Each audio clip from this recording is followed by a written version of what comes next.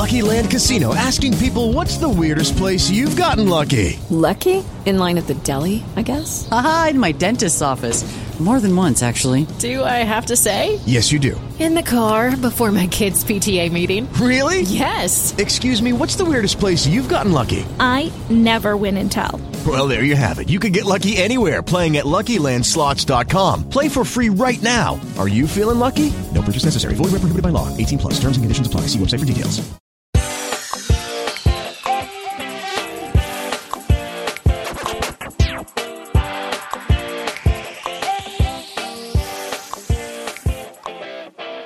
Star Trek Discovery Season 3, Episode 3, People of Earth, is over, but we are just getting started.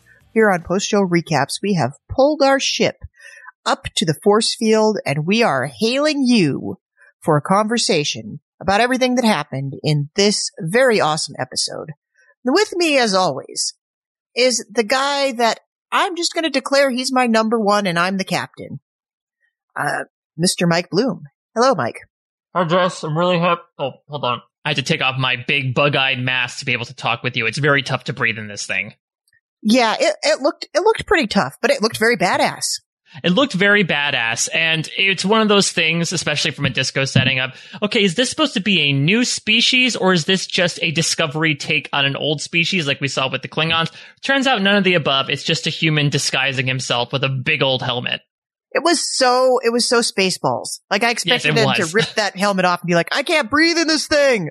Exactly. Like, it's probably less spherical in nature than those that were, aboard Mega Maid, but it definitely was very similar. And I do wonder if aboard Titan there was sort of a brainstorming session as to like, okay, how do we come across as intimidating to the population of Earth as possible? Like, what do they hate? How about giant flies? So let's try to imitate giant fly people, and then they'll really, really dislike us.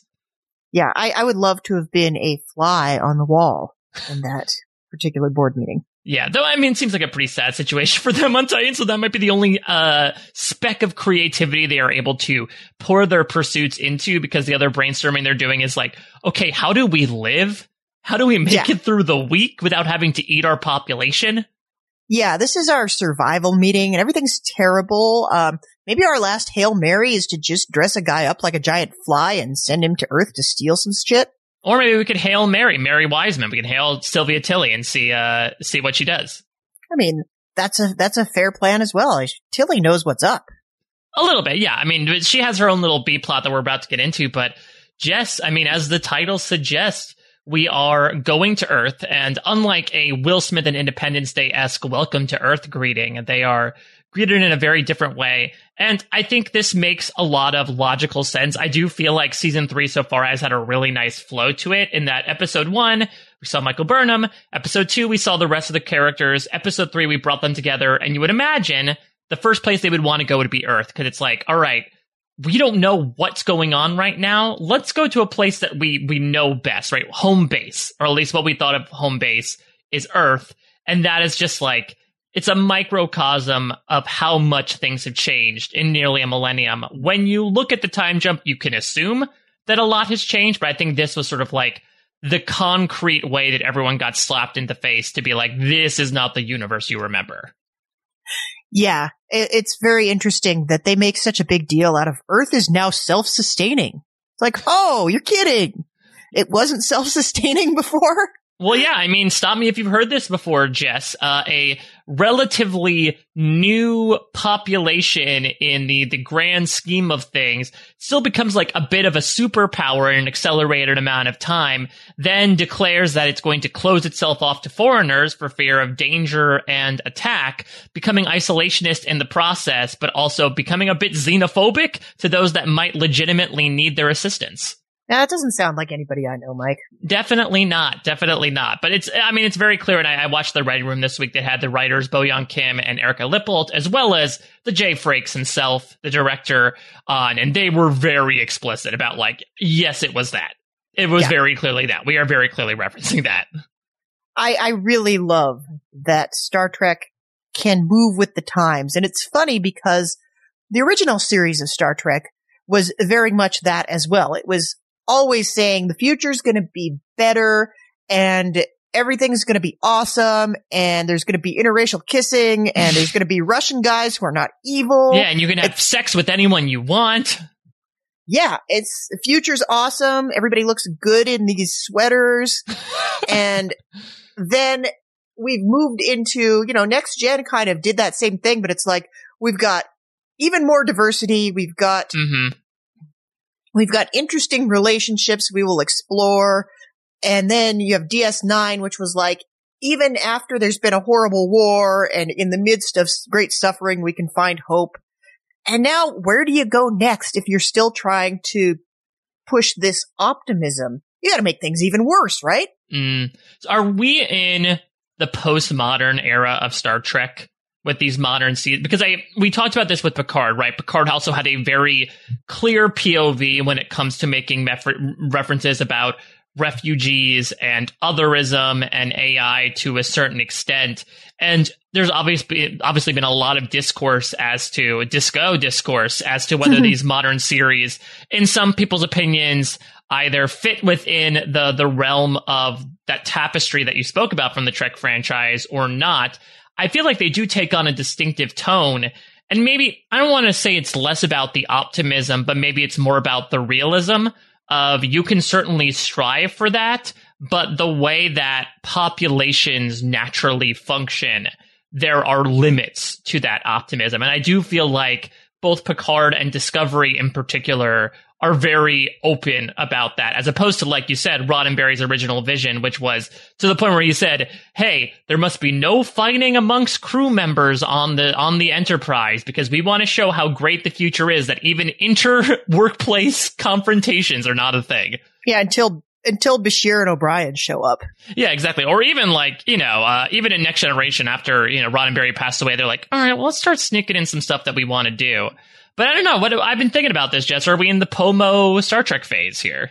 It makes a lot of sense, Mike, because I think that the thing that was missing from Roddenberry's original vision is how totally fragile that utopian state can be. And I like that the Pomo Star Trek is pointing out, and even Next Gen, DS9 and Voyager kind of didn't do this to some extent. They just kind of, it was almost imperialistic. It was like, we have the best deal and we're going to go bring our great deal to everybody else. And now we're saying that this great deal that we had, people had to fight hard to bring it to you, and we have to fight like hell to maintain it. And sometimes we don't succeed at that, and then we have to fight to get it back. Yeah, and I mean, everything about having a good life is a fight. It's a constant fight to make sure you keep it. Right, Michael had that brilliant line in that opening montage. We didn't give everything to this version of the future. I'll be damned if I let it stand. Essentially, of like, look how far we have come. We cannot be complacent right now. We've accomplished one goal. Yes, control is inert. The world as we know it is saved back in the 2300s, but that doesn't mean we can't make the 3200s better or 3100s better. Honestly, Mike, is there a better line to encapsulate right now than that line? Yeah, exactly. It's this idea of you can be optimistic, but it does require work and it does require action. There's people who think and there's people who act. And, I certainly, not to get too contextual into things nowadays, but I think a lot of us have been struggling in lieu of many issues that exist in the world today that weigh heavily upon us. Sort of like, what can you do? How do you cope with the malaise and the pressure and the weight that exists out there? And I know personally, I am a type of person who's like, I need to turn things into actionable items, because sitting there and moping and grousing and driving yourself crazy is not going to accomplish anything. If you give yourself something to do, that even the smallest push might put something in a direction that you want it to go, that's not only going to help you feel better, but it's going to help accomplish a larger goal if many do the same. And I feel like Starfleet, especially in this episode, was really encapsulating that idea of, yeah, things suck right now. It doesn't mean we have to live in the suck. We can try to unsuck this stuff. Yeah, I think you just repackaged that in an even more profound way, Mike. We can make it unsuck. But I think the optimism that's needed right now, and maybe the optimism that we had before, that, the world is going to be a better place in the future. That's one kind of optimism, but the optimism we need right now is that we have it in us to get the work done.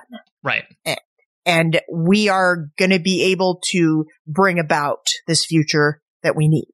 And so I feel like this is like therapy for me. Like this show, and some of the shows that we watch right now are kind of escapism. It's imagining a world that's very different from ours. And it's ironic that The Amazing Race is that escapism for me right now. And Star Trek Discovery is like the real world tough love pep talk that I need. Right. Well, that's also sci-fi, though, to a certain extent, right? Like, I think it's certainly allegorical to be like, yes, these are worlds that you could not even imagine in your mind's eye, but the thing that makes them relatable and has you keep coming back to these characters are the fact that they do possess these characteristics. And so that being said, the core conflict of this episode is so quintessential Star Trek. I really emphasize myself when people say, like, this isn't Star Trek. This isn't the Star Trek I know. Watch this episode and don't tell me that this is not both a conflict and a resolution we have seen umpteenth amount of time. So yes, like, faults and all, this is a Star Trek series to the point where we have the sort of like the hackneyed, now don't you see, you were more similar than you thought, so let's come to the table together and talk it out type of thing. Was this not the original series episode of the guys that have a black exactly, half face the and black a white half half, yeah, the Milano cookies, but just sort of swapped with each other. Yeah, I mean that's the thing, is there have been so many different packages of this message for a reason, because it's a message that needs to be brought home each and every time. And albeit I thought maybe the execution of the message was a bit chintzy in my opinion. Again, I think what Disco it does a lot of great stuff, but I think sometimes it tends to swerve into sort of like the saccharine and like the let's make a big bloviating speech that will pump everybody up.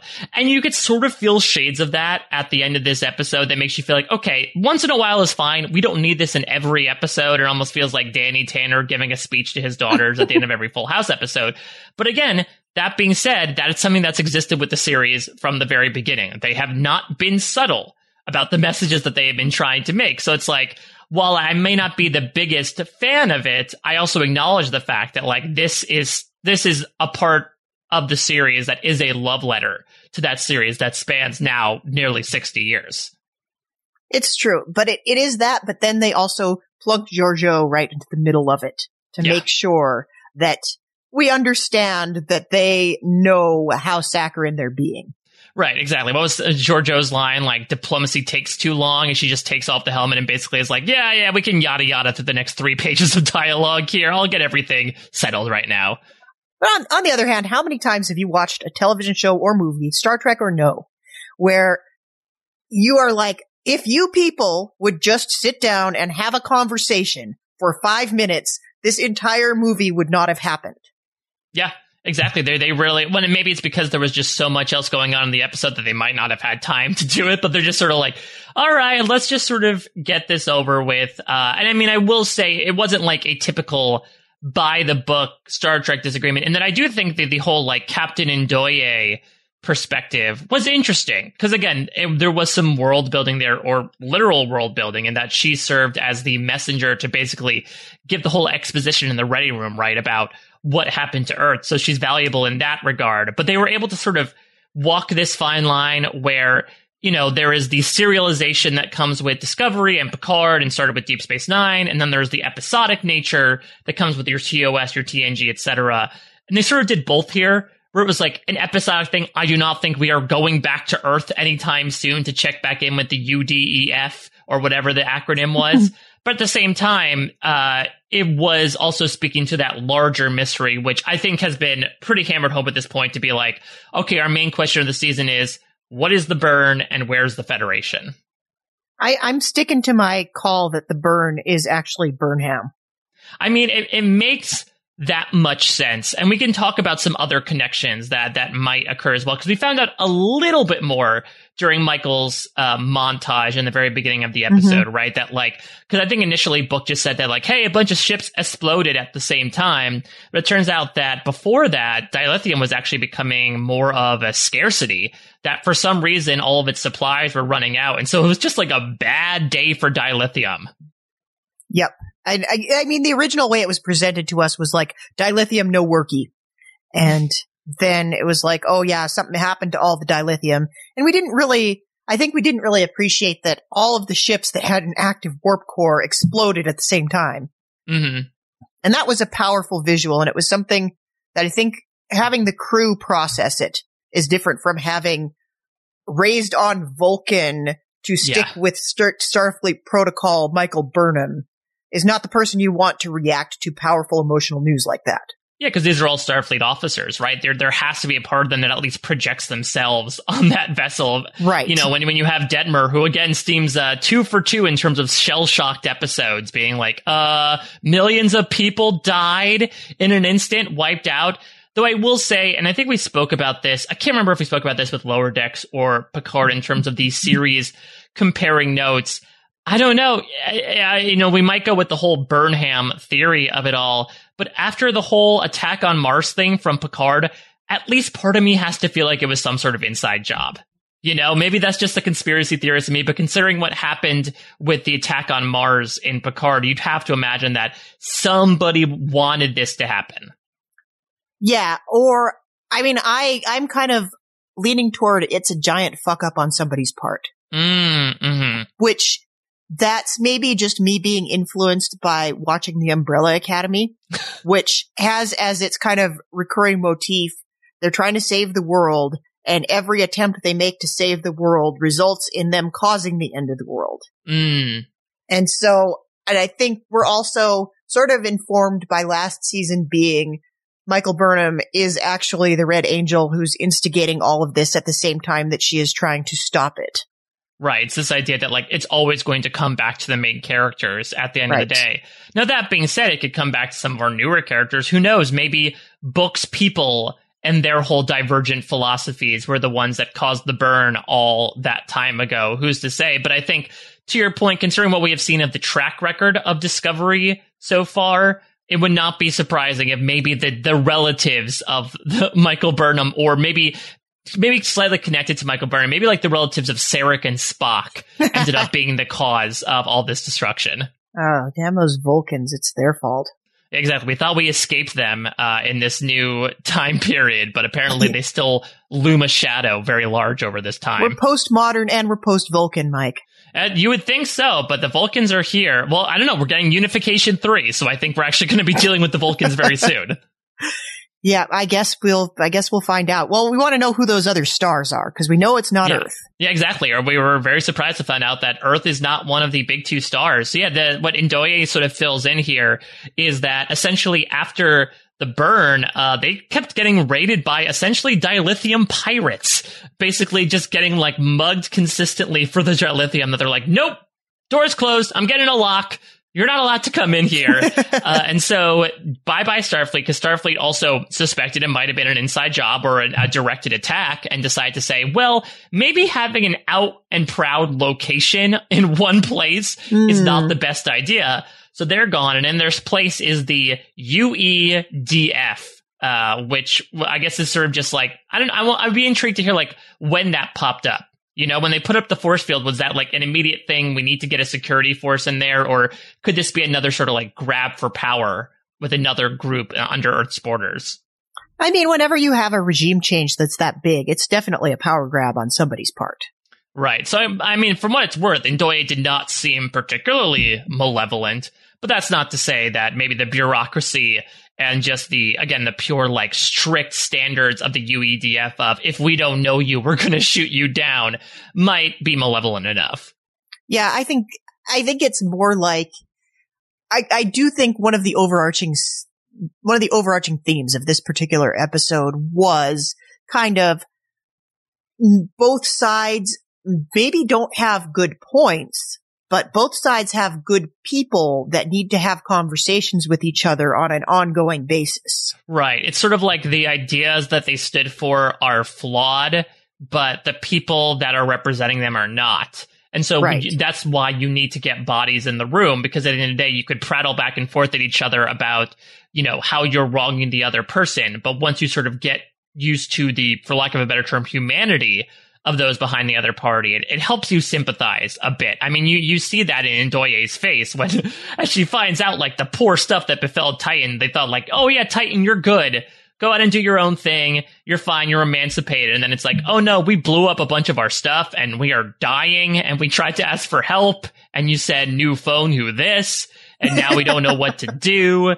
It was a dawn of humanity upon her. And I mean, I don't think that means that Earth's borders are now completely open, but it's a step in the right direction. Yeah, it's a we can work together and help each other kind of moment. Yeah, and an acknowledging of the past as well, because again, they were under the same umbrella for a long time, and it's only a century ago, and I say only a century, but again, Discovery jumped forward 9+ centuries at this point that they decided to say bye-bye to Titan. That it's something that you could easily welcome back into your life in a certain perspective, or at least trade information for resources.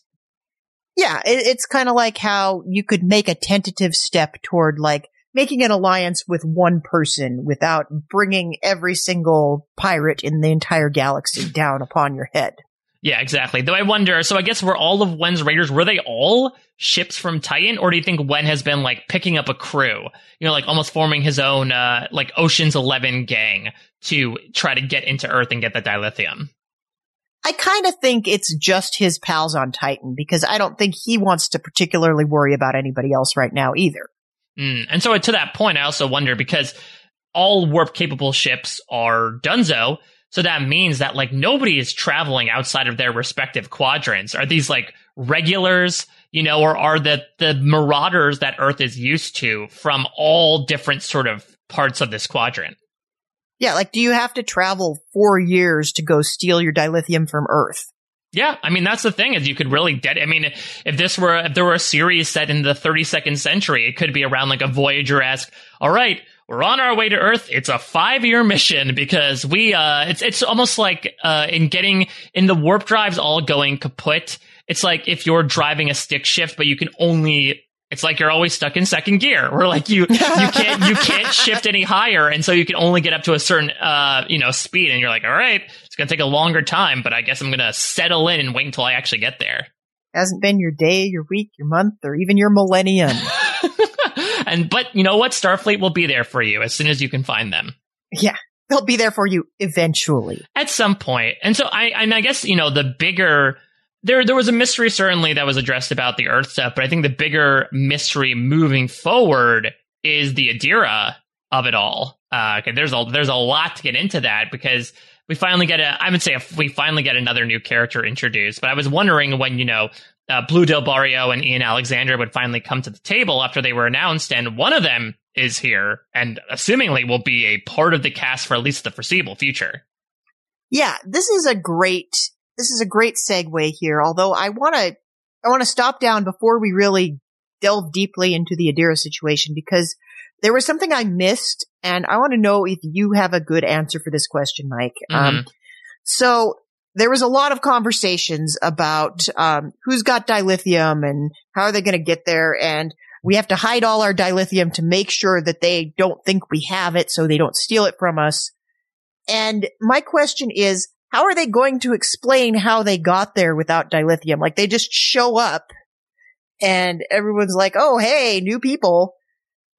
Where'd you come from? How'd you get here? How long did it take you? What are they going to say to that, Mike? I didn't really get that answer. All you get is Burnham saying, scan the ship. We don't have any dilithium. And they should be like, how the F did you get here? Yeah, so Saru's cover story, which albeit fell through pretty much. I think Saru is sort of 0 for 2 in terms of trying to come across as someone who he's not in the future so far, is that, again, going back to the Voyager analogy, that Discovery was like essentially stranded out in distant space back when the burn happened, and it's been making its way back to Earth ever since. and it finally got back after being stuck in second gear for those 100 years, and now they are the descendants of those that were originally aboard the original Discovery. So they flew back from wherever the hell they were at impulse. Yeah, essentially. And then so they finally cruised their way into Earth after a century to be like, oh, what's going on? This is why we look so old and different. This is why our spore cage can be compared to a museum, is because we haven't been getting the updates to our phones. We're still running a different iOS. Yeah, that's okay. And that's why they dropped out of Spore. Yeah, like Saturn. Yeah, so that they could Saturn. Cruise. Because it'd be, like you said, it looks super suspicious if they go to black alert and then just instantaneously appear right in front of Earth. Yeah, but that should have raised some alarms on Titan, wouldn't you think? Don't they have to drive right past Titan to get where they're going? Yeah, maybe that's why they were sort of tailed that entire time. But again, Wennon's his ships can only go so fast too. So they probably were followed the entire time.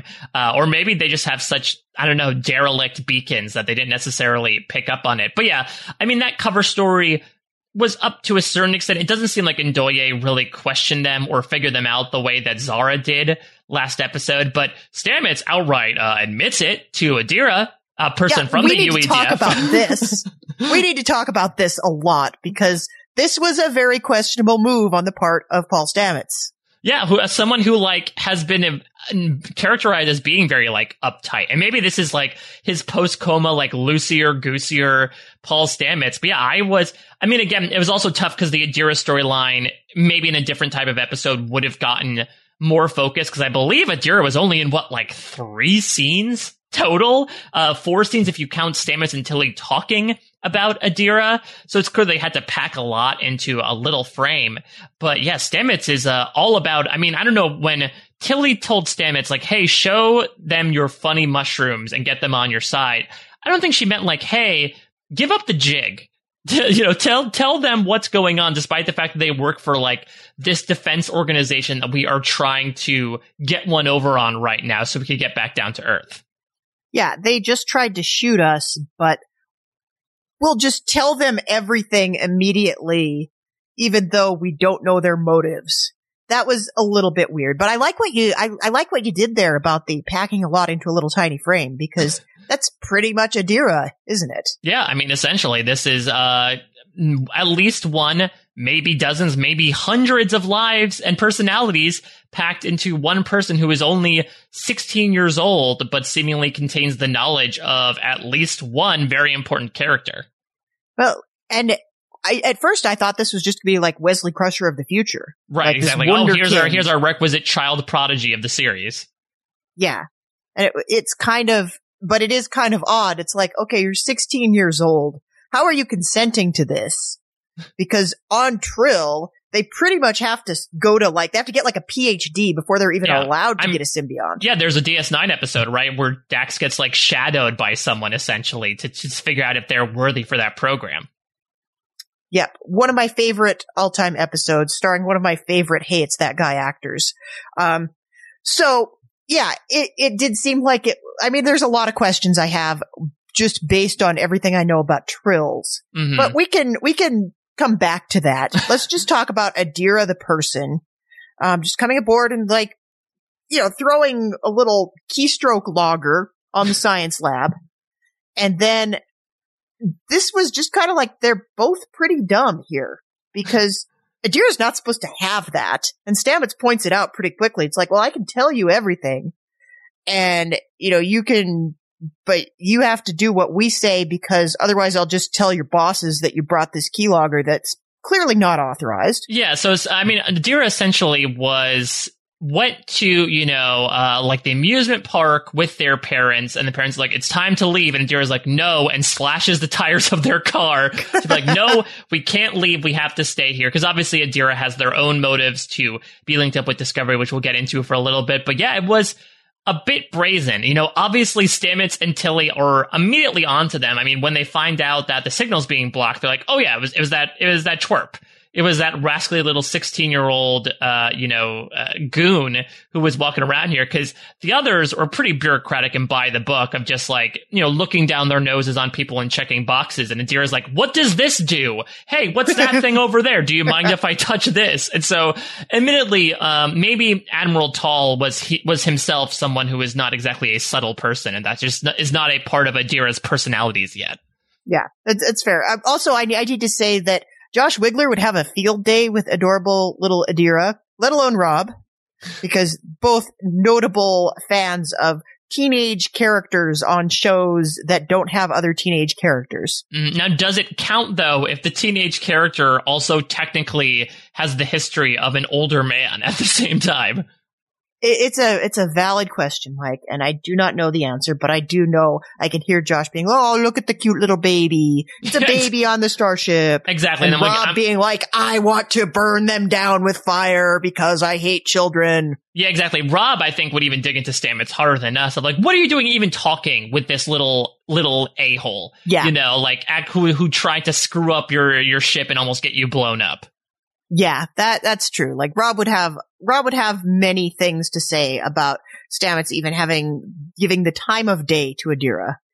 And Mike, I think it's fair to note that Adira is going to use they, them pronouns going forward, even though nobody in this episode used they, them pronouns for Adira. Yeah, so Adira, we talked about this in our preview, but for those that are not in the know, when Adira was announced, it was announced as the first canonical non-binary character. So we are going to be using they, them pronouns. To your point, it seems like, at least because they were presenting female initially, I can imagine that's why Stamets until they were referring to them as she, her, but we're going to refer to Adira as they, them moving forward, unless being told otherwise.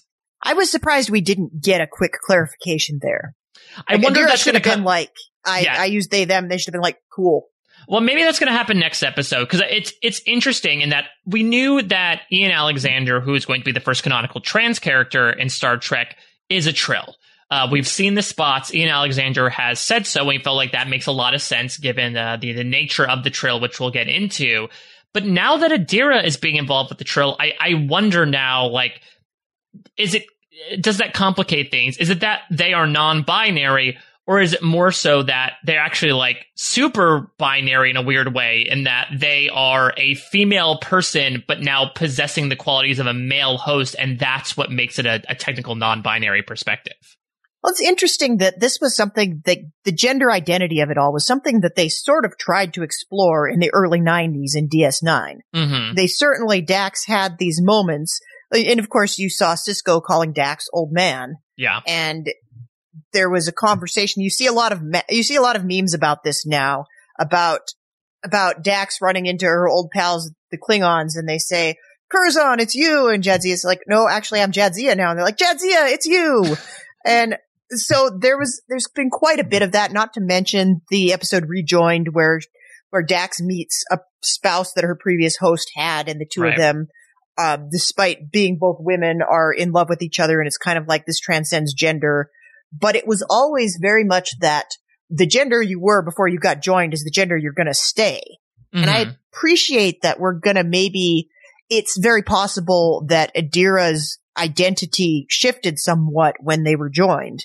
But it's also possible that Adira always knew what gender or lack thereof they were, and remained so, and kind of exerted some authority over the symbiont. But this is an interesting thing to talk about with the Ian Alexander of it all, eventually joining the cast, because when they started kind of pointing toward, like, sort of hinting that there was a Trill element to this story, I was like, oh, is this the Trill? Because I know one of the two characters that was joining was a Trill, but this one doesn't have spots. That's weird.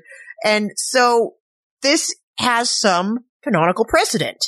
And this is a very interesting thing, especially when you consider that this is a Jonathan Frakes directed episode. I think I know what you're talking about. Yeah. You're picking up what I'm putting down here, Mike.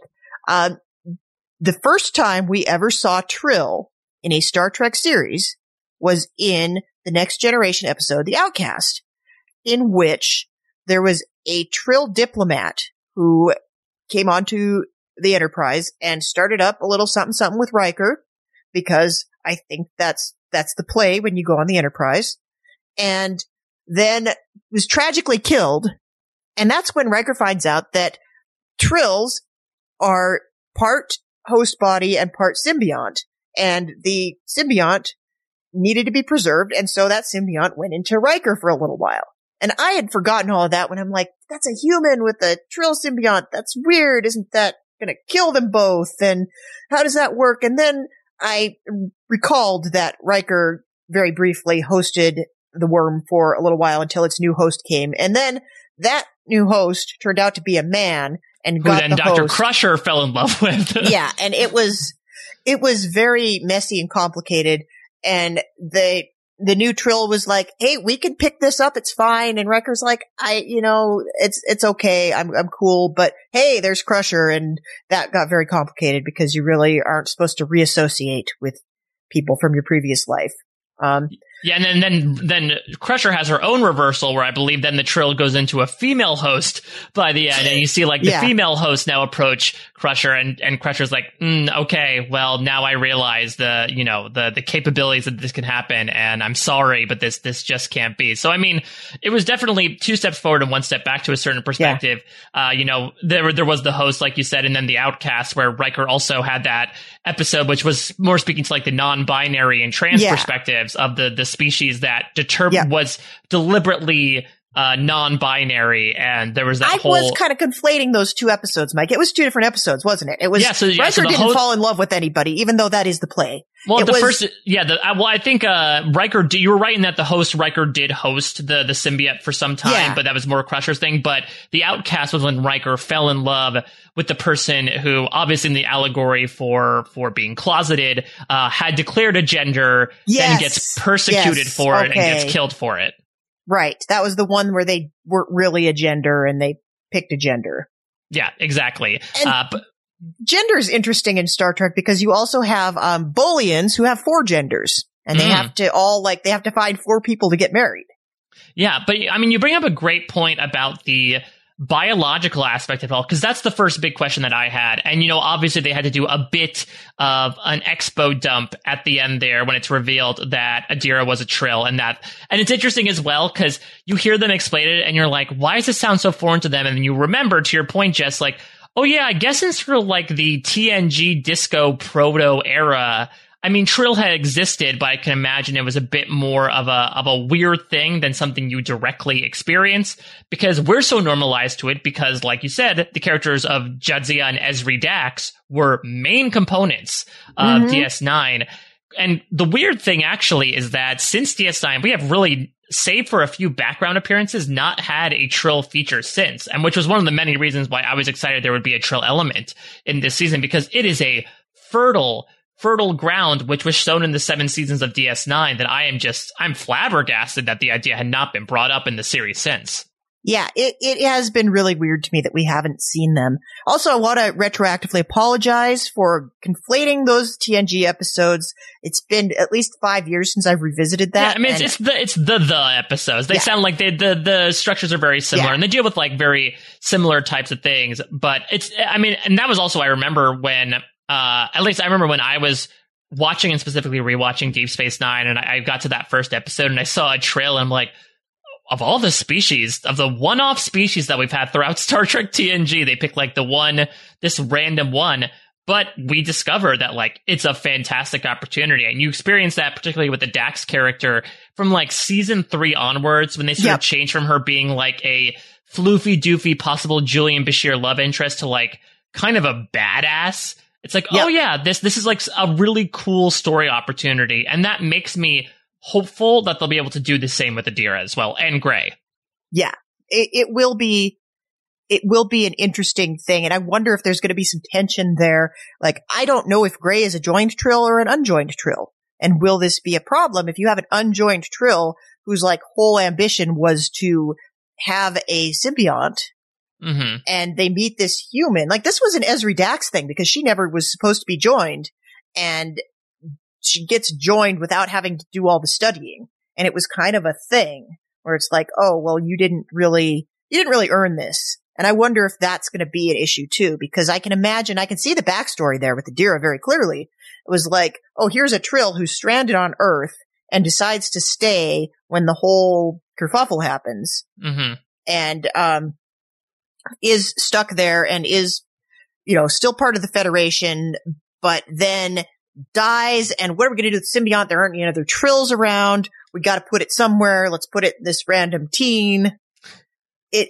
It does, you can see that trajectory pretty clearly. And I can see it's very reminiscent of how Ezri Dax ended up getting joined. You know what it reminds me of, actually? I can see the scenario that you're painting right now. It reminds me so much of Deep Space Nine, how Major Kira ends up carrying Keiko's baby, right? Yes. Of like, there's this accident. We need to transplant the symbiont, and this person happens to be on the ship, and they're the only source that we can go to. Because to your point, I don't think this was like a joining at birth, and that Adira has been housing this symbiont for 16 years. I can imagine this is a fairly recent thing, especially because, as Sarut alluded to, and this is what's going to keep the mystery alive for a little bit, even though this symbiont had a previous host as Admiral Tall, Adira does not have access to those memories and that personality. Yeah. So, like, while they are a repository of answers, the answers are not there yet. Yeah.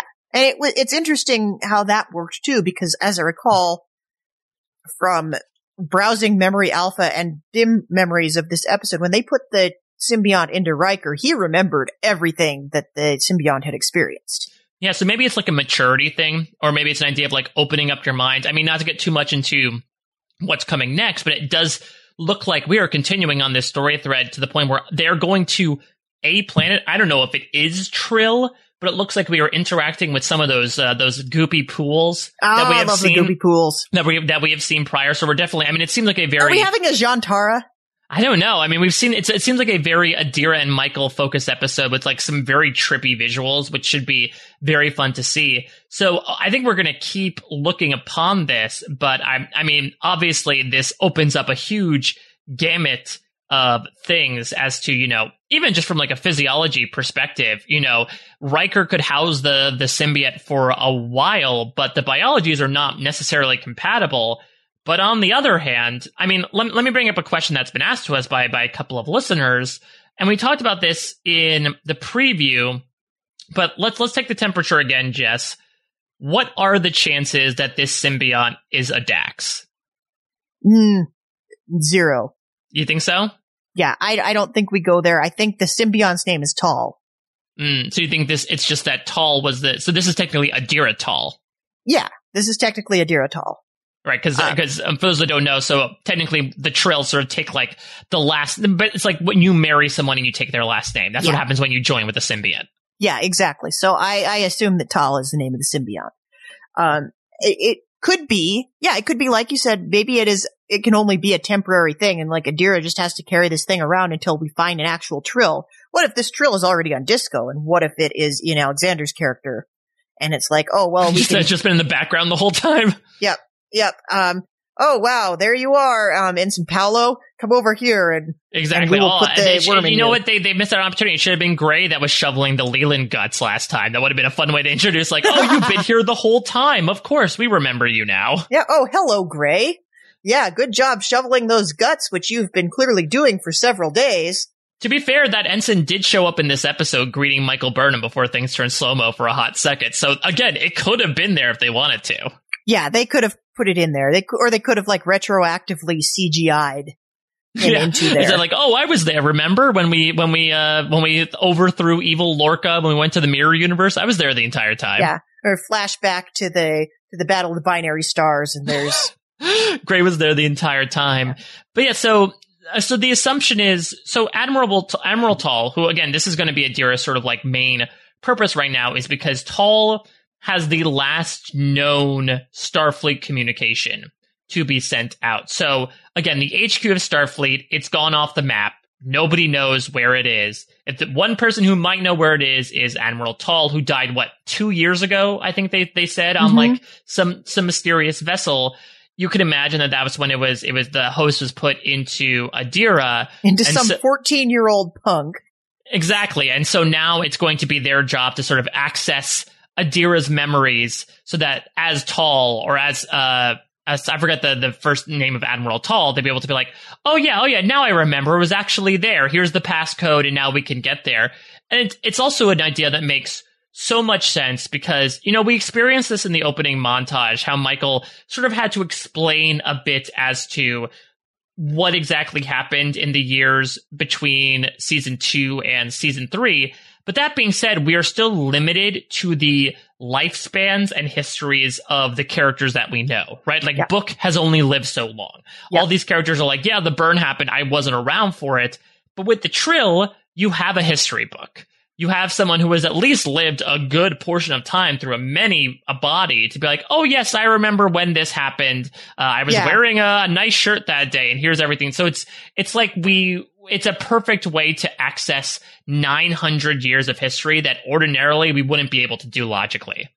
Yeah, it would be sort of like if we were just landing on Earth and our only contact was an 18-year-old and they had to explain 9/11 to us. Exactly, right. Of like, well, my parents talked about it and I think it was this that happened, but there's not that personal experience that they can speak to. And that's why Adira is going to be so important because, even looking beyond the Admiral Tall, if there were hosts before that, then they can speak to even what happened before the burn, possibly how it got to the burn, what even happened before that. It's a great way to sort of shade in those years of history where ordinarily Disco would have kind of written itself into a plot hole by being like, well, nobody was around in the year, 27 something to actually describe what happened. And shortly after the burn, Federation Wikipedia got taken over by vandals, so we can't really tell you what happened. Yeah, those dilithium raiders got onto the wiki pages to try to anti-Earth slander, and so they just took everything down. Yeah, they had to lock the page for dilithium because it was just getting too crazy.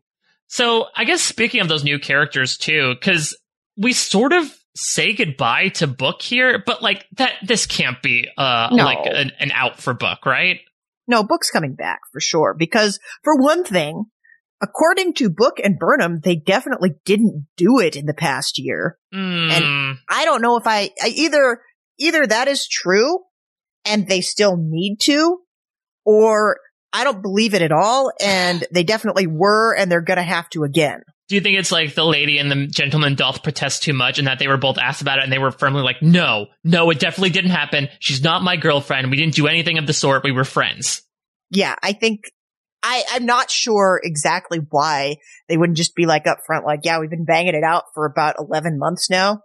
Yeah, well, because Michael talked to a certain extent, and some of the, like, a little bit of a mini arc to her character this episode is the residual guilt she feels for letting go of the idea that she'll find Discovery, only to find them. She's like, well, this is awkward. I thought I'd never see you again. And I will also say, Saru, like, take the hand off the throttle for a little bit. Like, I know you're captain, but, like, don't throw this onto Michael of, like, I don't know. I don't even know who you are anymore. Going around gallivanting with this man. Yeah, well, and it's really funny that Saru's like, okay, we need to finish the conversation we were having before. We need to do that right now, because for Saru, it was like a few hours. But for Michael Burnham, it's been a year, and she's like, I don't really even care about that anymore. You can be the captain, whatever. Yeah, Albert Vargas made a great comment, actually, a few minutes before we were recording here about how in the scene between Michael and Tilly, which was a great, I forget how good the Michael-Tilly dynamic was. I think that was one of my favorite parts of season 1 of Disco. And to have Tilly be like, I always knew I'd find you, Michael. And to your point, realistically, it's been like 24 hours since Disco came out of the wormhole. So, I mean, good. I'm glad you had a day of hope, but you would imagine that that's more a line that goes to Michael. Yeah, you would think so. To your point, it does seem like they must have taken each other's lines there. It's very reminiscent of season 4 of Fear the Walking Dead, when characters spend the entire season mourning the death of somebody that died a year prior, and then kind of yada-yadaing the death of somebody that dies during the season in real time. What do you think about, because I think I'm going to say it's a resolution that Saru's captain now. I do not think we're sort of constantly doing the will they, won't they between Michael and Saru in the captain's chair. Did you like how sort of succinct that was? Yeah, I think we don't want to spend a lot of time on it. We got a lot of other places to be, but I worry a little bit for Saru now, because this has kind of become the Spinal Tap drummer of Yeah, this is the Star Defense Trek Against Disco. the Darkettes position. Yeah, I'm going to be a little bit worried. Yeah, it is definitely the Defense Against the Dark Arts teacher. I don't want anything to happen to Saru.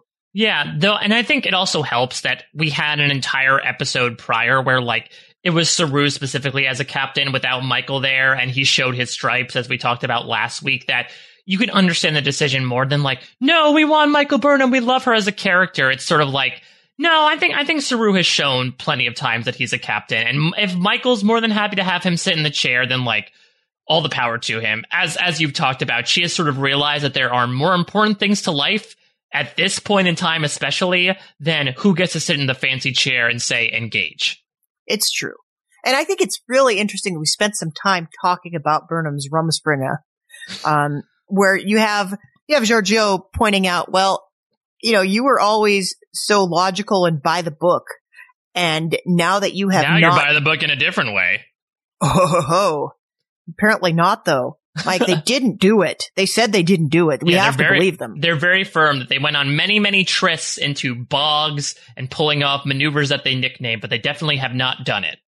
Yeah, they give each other like sly winks and knowing glances, but they definitely didn't do it. See, that's another reason why Book has to come back, is because even, again, I saw in these scenes that, like, Sonequa Martin Green and David Ahala just have such fun chemistry, platonic or not, that it's like, you have to keep stoking this relationship, no matter what it turns out to be.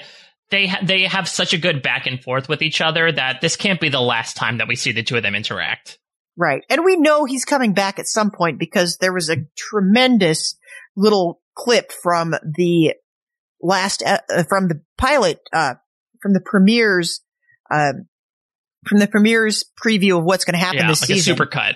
Yeah, the supercut. We saw Grudge climbing on Tilly, and that hasn't happened yet, so we know he's coming back. You know, I think there's also a shot of like him down on some sort of like deserted terrestrian planet, like yelling in ecstasy, like, woo, I can't believe I'm doing this. So I have a feeling Book's going to be around the show. I guess the question is he still going to be around with Burnham? But I can imagine, since he is very easily in range, he's not really going anywhere due to his capabilities, that she could very easily call upon him if she needs him. Yeah, unless, like, they must have given him some dilithium. He can go somewhere. But... Well, that's why he came on the ship in the first place, right? Because she offered him dilithium in exchange, which is also a fun Michael Burnham deal of like, don't worry, the ship has dilithium. It'll be totally cool if I go get it. Everyone's going to be fine with it for this random guy that they don't know. I'll explain it to them. Yeah. But it's also like, it's too bad that they had that little interlude in the bar in the last episode, because she could have just been like, yeah, I need some dilithium. And they would have been like, yeah, that's cool. We got a lot. And without knowing that it was like a rare commodity at the time. So here's another question. Do you ever think we'll get something, whether it's a flashback episode or a short trek or what have you, about that gap year of, as was mentioned a few times, sort of like the adventures of Book and Burnham? I mean, we might get it as a self-contained actual episode. I suspect there might be something worth revealing out of that year. Mm-hmm. Like and I think probably more than what we got, which was, you know, Burnham cycling through several hairstyles as they go through and make deals and shake hands with people on planets. I think there's got to be more to that, and I think there might be some things that she learned that she will drop into the conversation when it becomes important to do so. Yeah, it's very reminiscent of, like, I don't know if you've ever seen Arrow, but, you know, the character of Oliver Queen spends 5 years on an island in between, like, you know, the first point of the flashbacks and where we find him. And they do a very similar thing many, many times where it's like, oh, I found this thing in my modern timeline. This reminds me of this important thing that I found out in the flashbacks that will be pertinent here. And so I could see them, you know, I think they were actually I can't actually remember if they ever really did. They did very sparing flashbacks in season 2. They were all about it in season 1 as we were getting to know Michael Burnham on Vulcan. So who knows? Maybe they'll break out the flashback machine and do it again. If, to your point, if there's like Michael Burnham being like, oh, this person, I remember this person from this adventure. Yeah, I don't know if they'll give her a whole episode or if it'll just be like occasional flashbacks where they get to show Sonequa Martin Green in a different wig, and that's how you know it's a different part of her life. I think maybe my perception is colored by Walking Dead and what they did with Morgan, where he shows up 4 seasons later, and then they have one episode devoted entirely to what he was doing for those 4 seasons. Maybe it'll be like a bonus episode, right? Of like, oh, I know you wanted it. Because otherwise, I don't know. I kind of like this idea of the gap year sort of being like the noodle incident of Star Trek Discovery, where like now they can make all these references to it and be as outlandish as they can. They can literally tell and not show and not need to like live up to that deal of, yeah, let's see them wade through this bog and get covered in leeches that they have to peel off. Yeah. But maybe the entire time was just an entire year of like smoldering glances. Like, you know, this palpable sexual tension that they never consummated. And maybe we don't need to see that. Yeah. But we could see a little bit of it. I wonder what was going through Book's mind as Michael was like, all right, go pound one out in the like weird holodeck as I fight a man barefisted. And he's like, damn it. If only I could be that man. Yeah. She's working out something there. Like there's something that she's not getting outside of the holodeck. Yeah, though I don't know, maybe it seemed like she used the year to fill him in at least a little bit of stuff, considering that he knew the names Tilly and Detmer and Giorgio. So, you know, clearly she opened up Gray, to him. Of course, Mike. Yeah, of course, Gray. Who can forget about Gray? Book's gonna be like, oh yeah, you must be Gray. The most necessary cast member on our crew member on Discovery. You know, I could imagine that, I don't know, maybe she opened up about some things to him, including the whole Ash Tyler situation. He's like, ooh, she's just coming from a tough breakup. I don't want to deal with this. Maybe I'll wait a year and then see what happens. Every man I fall in love with turns out to be a secret Klingon. Oh, if only. No, it's either a secret Klingon or a man who like has weird light up dots on his face and he can talk to animals. I don't know. I'd go with the weird light up dots every day of the week. I mean, listen, he's doing something good. And that's the other thing as well, is you'd have to imagine that superpower, like, they couldn't have given him that power and then have him appear on 2 episodes. Yeah, that's too tantalizing. You know that there's going to be a transworm or transworm equivalent somewhere in the future. Yeah, I can imagine so. So so I guess we'll say we'll put a bookmark in Book for now, and then we'll see him pop up maybe as soon as a couple of episodes from now, maybe as late as like the end of the season, what they did at season 2 of like, oh, and here's Saru's sister, and here's Laurel, who is in like 2 episodes of season 2. I could very easily see them do something like that. Yeah, it's like, hey, remember this short trek? Yeah, exactly. Like that, I could see that happening. So luckily, I think Book is going to make a comeback. Just depends on when that's coming. Yeah, I hope it's soon. I don't want him to hang around in space too long. I want him to come back to the fold. But we'll have to see where the journey takes us. It looks like next week we're not going to spend too much time on the whole Adira doesn't remember. We're going to go make her remember. We're going to go make them remember. Mm-hmm. Yeah, the question is just like, where is... I mean, the episode is called Forget Me Not, which again makes sense, this idea of Wikia memories. I believe the plot summary says, Burnham and Adira visit the Trill homeworld. Okay, that answers my question. We're going to Trill proper. While Saru's efforts on the Discovery to help the crew reconnect yield surprises. Okay, so Saru's going to host like a mixer, it sounds like? He's going to... You know, Saru is the kind of guy that wants to play icebreaker games. Like, they're all going to be lying with their heads on each other's bellies and yelling, ha! Let's tell 2 truths and a lie. Yeah. Though it seems like the crew, at least part of the crew, had their own little, like, reconnection thing in the final scene, right? When they got to go to San Francisco and visit the giant-ass tree outside old Starfleet Academy. Yeah, they were visiting the Tree of Life from Disney Animal Kingdom. It really did seem like that. And there was actually a funny thing on the Ready Room where some behind-the-scenes footage obviously shows that tree is fake. And it really makes you feel bad for actors sometimes when you remember, like, oh yeah, Amelia Clark had to act against a tennis ball on a stick. And like these 5 crew members were like, oh, it's so big. And it is literally like a giant blue funnel on the ground. And they have to pretend like this is a magnificent giant tree that they have so much associative memories with. Yeah, that's fantastic. And I love that Saru was like, yeah, go ahead, take all the time you need, hang out. It's cool. Yeah, 5, and it was really like a 5 more minutes. Daddy's like, very well, 5 more minutes. And then, I mean, true to Jay Frakes knows his way around, planning a shot, obviously. I did find the beautiful panning out from the tree to what San Francisco in 3189 looked like it was really sweet. You know, it was few and far between that we would visit Earth in Star Trek just because the concept of the franchise was about looking beyond. But I don't know, it warmed my heart to be able to see a familiar setting, even though, as this episode proved, it was a completely unfamiliar location. Yeah, Star Trek always had a kind of a messed up idea about home. Like every time somebody went home, It was like, no, you'd rather be in Starfleet because your home life sucks.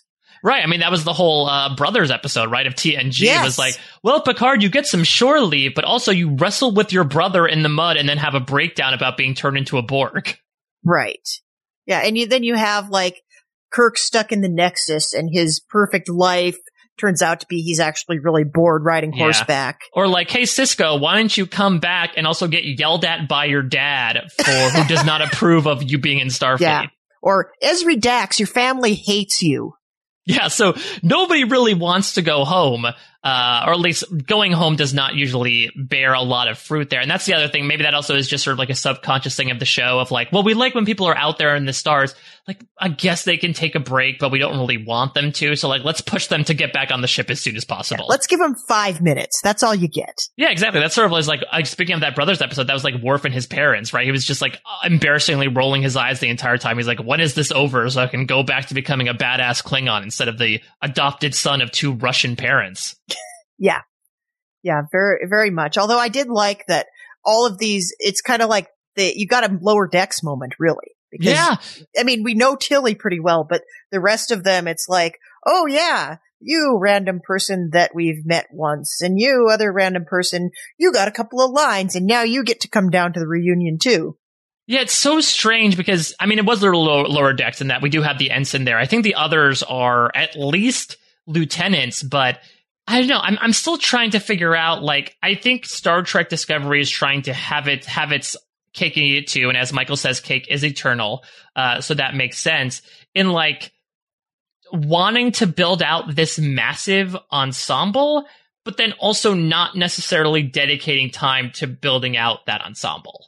You know, like I don't necessarily like Detmer's the one who I care about the most, but like I could take or leave Reese or Bryce. Owo's cool. Owo can hang. Yeah, Owo can stay. Yeah, but like all these others, like I don't necessarily need to care about the reaction they have to the tree. But I guess if they are the more junior members, to your point, they might have more reverence for the location, considering that they're the ones that have had more recent experience with it.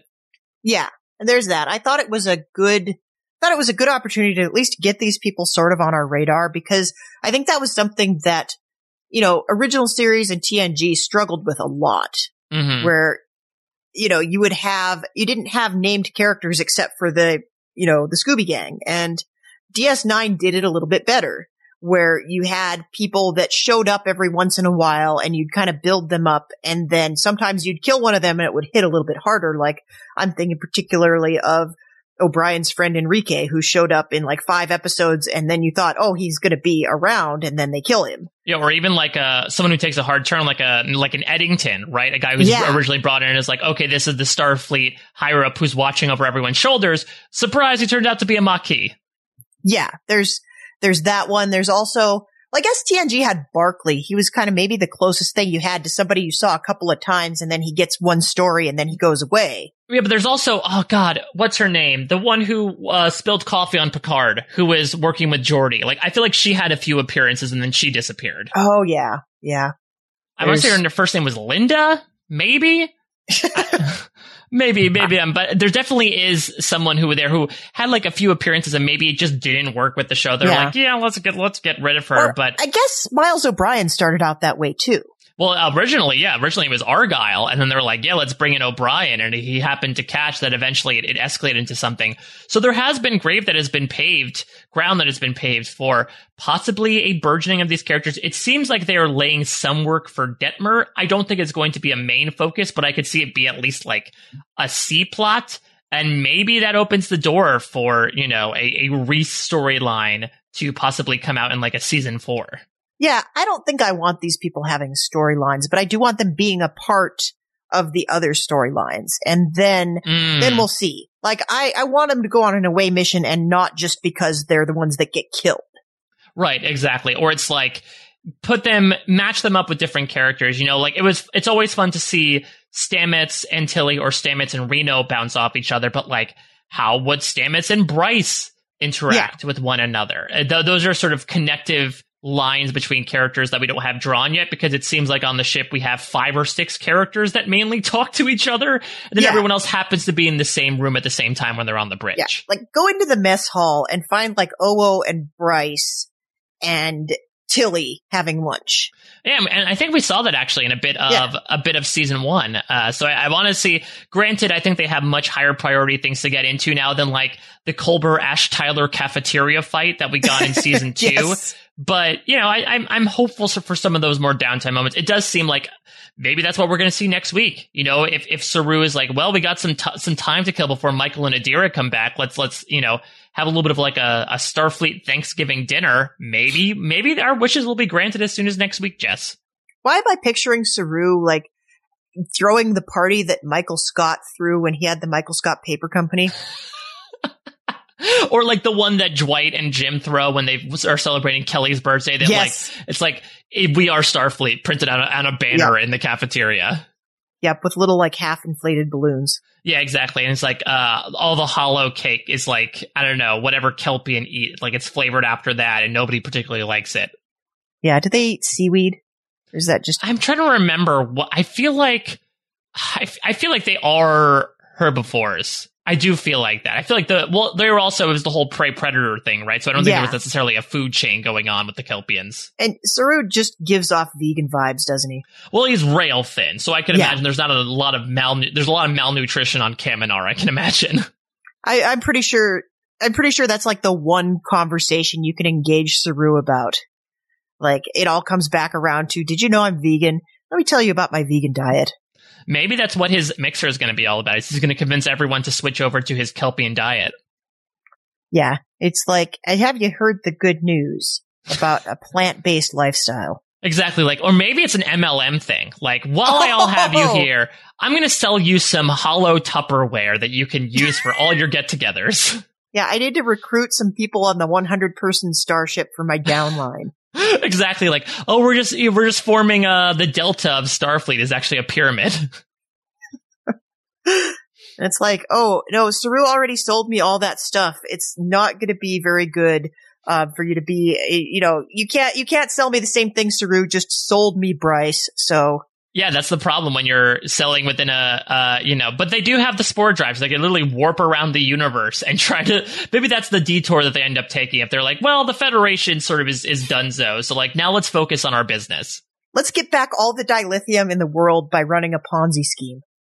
Listen, if they take a hard left into that, I will be very intrigued. Now I kind of want like season 3 of The Dream to be about like Star Trek MLMs. Honestly though, with the CBS monolith, if you say it, it's almost guaranteed to be will into existence in some way. Listen to, how much stuff have we manifested? Yeah. Which is another reason why I think it is not outside the realm of possibility that Adira's symbiote is a Dax, because this is the series that said Spock has a stepsister that you never knew about. Like, they are not afraid to make connections to canon. So I will not be surprised whatsoever. I think it's an illogical and an unnecessary choice, but I think that Disco is certainly capable of doing it. Yeah, I guess so.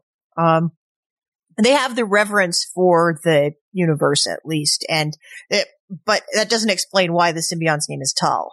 Like, did Dax end up like having to go through witness protection or something? Yeah, that could be a thing as well. Just like, I don't know, some bad stuff happened in the 2900s, and Dax had to change their name to Tal. 3 letters, but kept one just to keep a bit of themselves. But the 2 other ones had to change. They wanted to retain a little bit of their sense of identity, because you can also wipe out the memories of one of the symbionts, as we found out with Dax. Yeah. That's very true. I mean, we'll see. It looks like we're going to get some answers as soon as next week, which is fun, because now that this big question has been introduced, we saw this especially in season 2, how they give it to us in drips and drabs. So I'm happy that we're at least like, I feel like it's been 3 very solid episodes of forward momentum so far. And I'm hopeful that they won't stall at any portion of time. And I'm hopeful that they won't. And it looks like next week is going to keep on keeping on, but I guess we'll see. Yeah, it'll be fun to get some momentum now that we've now that we've established where we are and gotten the gang back together, now it's time to have the adventure. Mm-hmm. All right. So, Mike, what else is going on for you?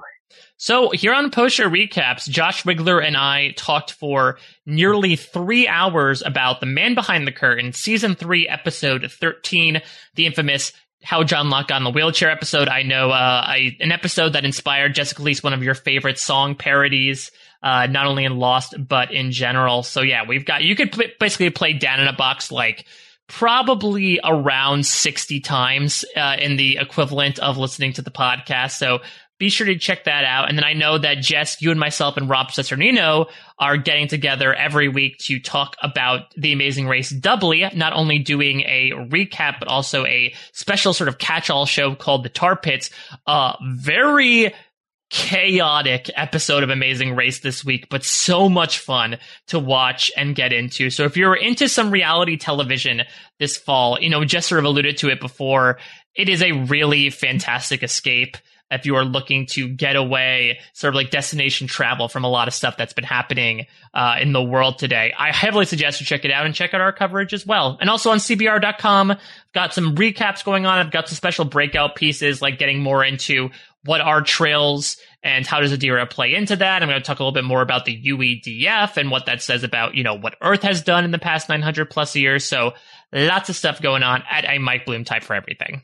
Yeah, Mike, I clearly should have just had you give us the Trill lowdown without relying on my imperfect memories, because I'm clearly not a Trill myself. The Trill lowdown, if you will. Yes, the Trill lowdown. That was a reach, even for you, Mike. That's not saying a lot, though. Yeah. So I want to invite everybody that has been listening along to this madness to give us some feedback. We have an email, StarTrek@postshowrecaps.com. We'd love to engage with you there. You can also leave us a comment on postshowrecaps.com. You can join our Patreon and join us in the Patron Discord, which is a very fun community where we talk about all kinds of stuff and we really go off the rails. And it's been a great opportunity for other people to connect.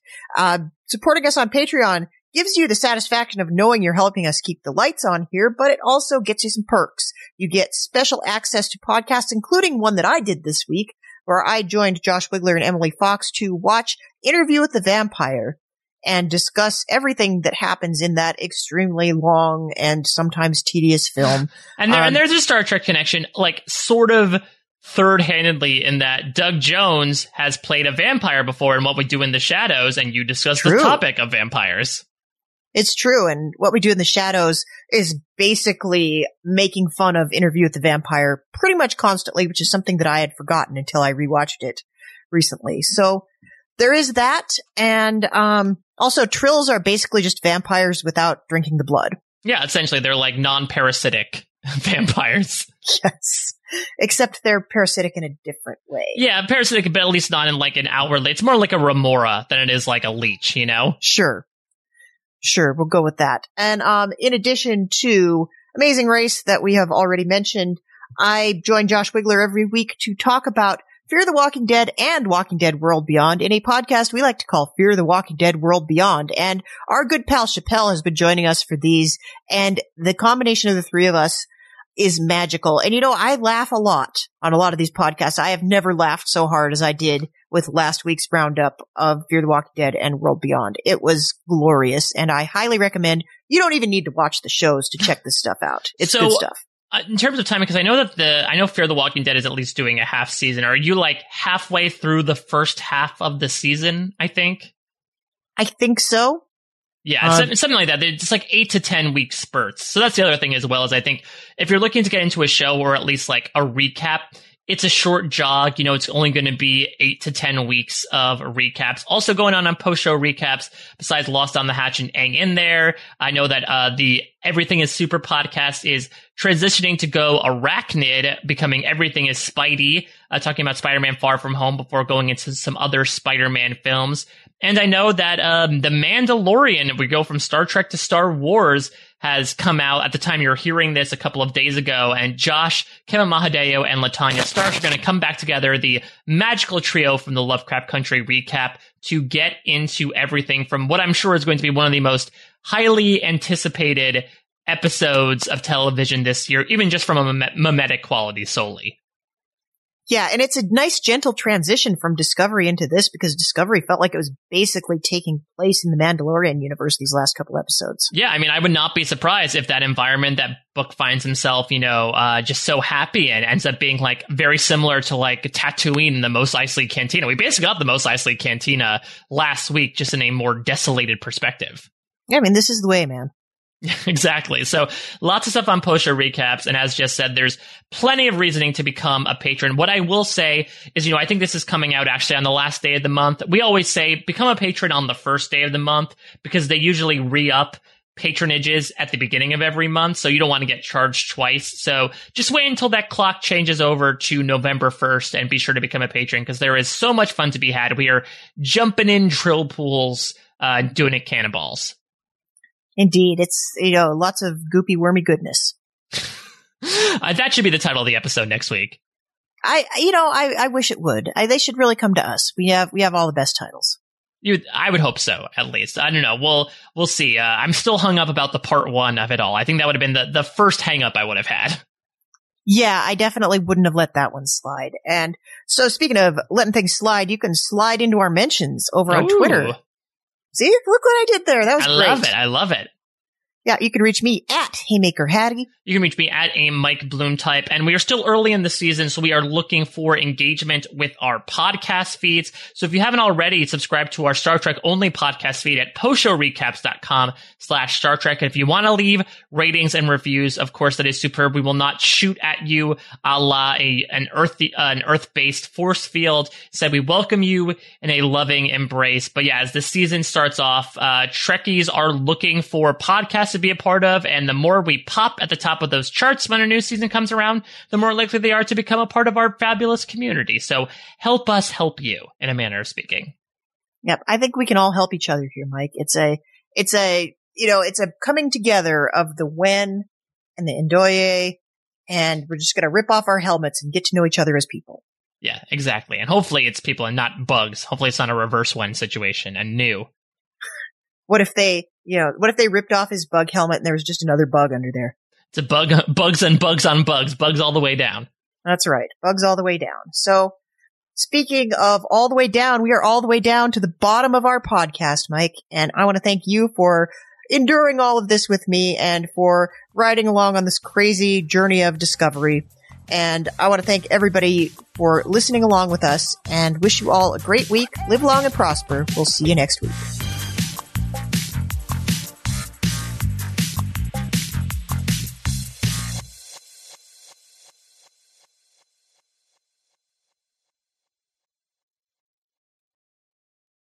Judy was boring. Hello. Then Judy discovered ChumbaCasino.com. It's my little escape. Now Judy's the life of the party. Oh, baby, mama's bringing home the bacon. Whoa, take it easy, Judy. The Chumba life is for everybody. So go to ChumbaCasino.com and play over 100 casino-style games. Join today and play for free for your chance to redeem some serious prizes. ChumbaCasino.com. No purchase necessary. Void where prohibited by law. 18+ terms and conditions apply. See website for details.